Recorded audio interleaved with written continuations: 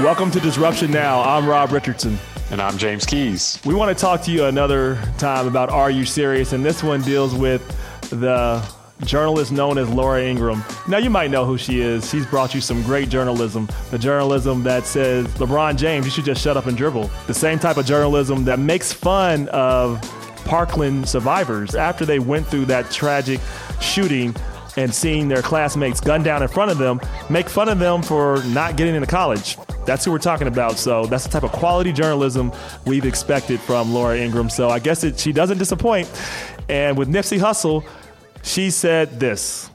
In LA, thousands lined the streets to say goodbye to rapper Nipsey Hussle. Now, this Dear artist recently released a song called FDT, F Donald Trump.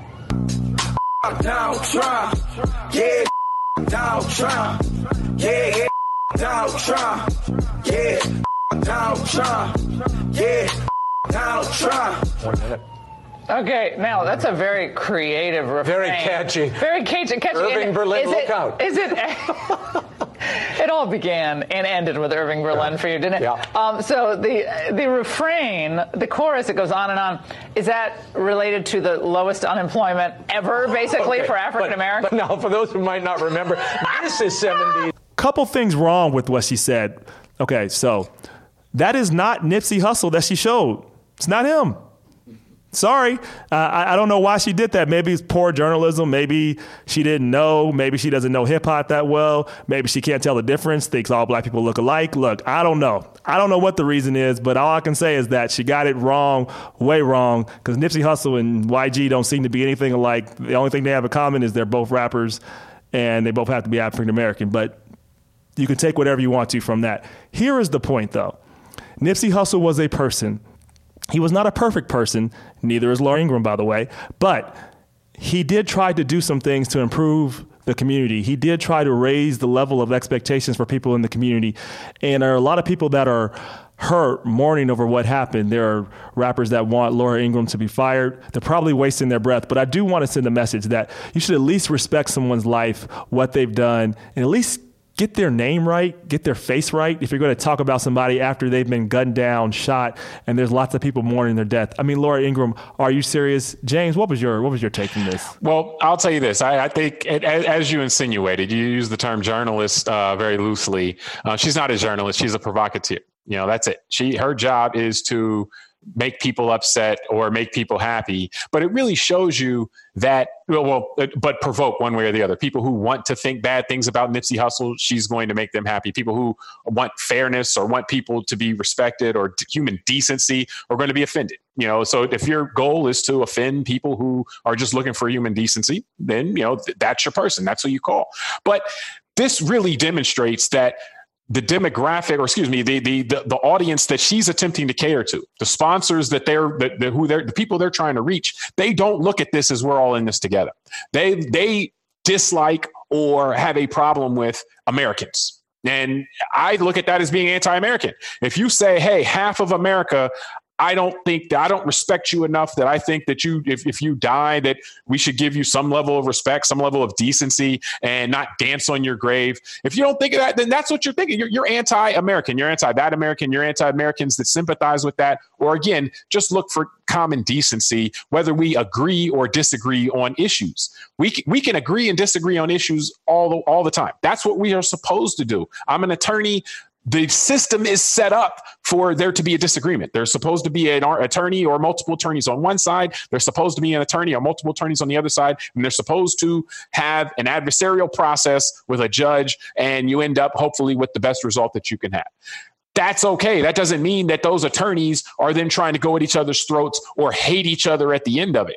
And so in this case, it's the same thing with society. You can't take it to where, okay, I disagree with you on this issue or I disagree with you on that issue. So therefore I hate you. Therefore I'm happy if you die. Therefore you're the problem in my world. That's not the case. No. We are either all in this together or we're all going to fall. This is old. United we stand, divided we fall.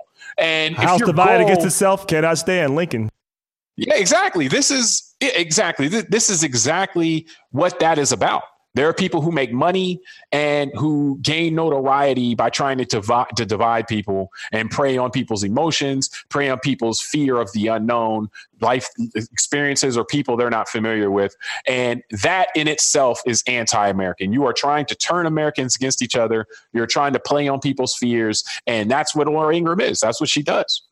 Believe none of what you hear, half of what you see, and absolutely nothing what you hear or see on Fox News, because usually it's coming all from a spin. Well, but you have to remember, it's all about money. Oh, yeah. Let's not. This isn't. The people aren't doing this for fun. No, they're the number one news cable network. Exactly. It is working. In terms of money, it's working in terms of profit. It's working in terms of making money. It's dividing the country. Yes, it's dividing the country. It's having people who don't believe anything unless it comes from the one place. I don't understand how, unless if you're saying that everything that any media organization says is false, except X media organization, then you're already hustling backwards. You've already missed the boat, because the whole point of having multiple channels and multiple places where you can get news is to be able to look at different ideas and see what people are saying here and there. Everyone has bias. You have bias. Absolutely. I have bias. That's inherent to our human nature. But the way we check for that is we listen to people we agree with. But you know what? We also listen to people we disagree with. I agree. But what's required with that, though, is you have to come from good faith, and you have to be looking to build up a common good. And the common good is us, is America. Is the people you listen to, are they looking to build up a common good? All Americans, bring everybody up, rise all boats? Or are they looking to bring some people up on the backs of others, or by oppressing or making other people's lives worse? Or just appealing to people's emotions and really just trying to help a few people, which I really think is the objective, because, poor rural folks are being hurt just as much in this country as urban folks. But if you can get somebody to believe that somebody else is causing your problems, then you won't actually go to the source of the problems. Or if you can get people to believe that they're not in the same boat, if poor, I look at it, I see that people who are poor or lower middle class are pretty much all in the same boat. But if you are convinced that people who are poor in urban areas or in rural areas or in this area or in that area are not in it together, then you've been bamboozled. Yeah. You missed it, because the money that the rural people are saying they don't have any money, or people in the suburbs who are saying they don't have any money, or anyone saying they don't have any money, or they feel disenfranchised, look to where the money is. Yep. Yeah. The money is not. It's not that poor urban people don't have the money. The money is where the haves have the money. The money is where the capitalists are, and the goal of that isn't to take away the money from the people who have the money. The goal of that is to set up a system that's fair, where you can be rewarded for hard work, where you can be rewarded for playing it by the rules. And you know what? They have a name for that. The name was Square Deal, Teddy Roosevelt. Yep. Then they had another name for it. It was the New Deal. The New Deal brought forth the largest middle class in history in the world. You know why? Because it set up a system that was fair, that if you worked hard, if you play by the rules, then you can advance. Right now, the system is not set up like that. No. The system is rigged, and the poor people are being turned against each other while other people make out with all the money. Yep, and that's what's going on, and that's what we have to fight against. Eternal vigilance, the price of liberty. Stay woke if you want to stay free. I'm Rob Richardson. And I'm James Keys. See you next time.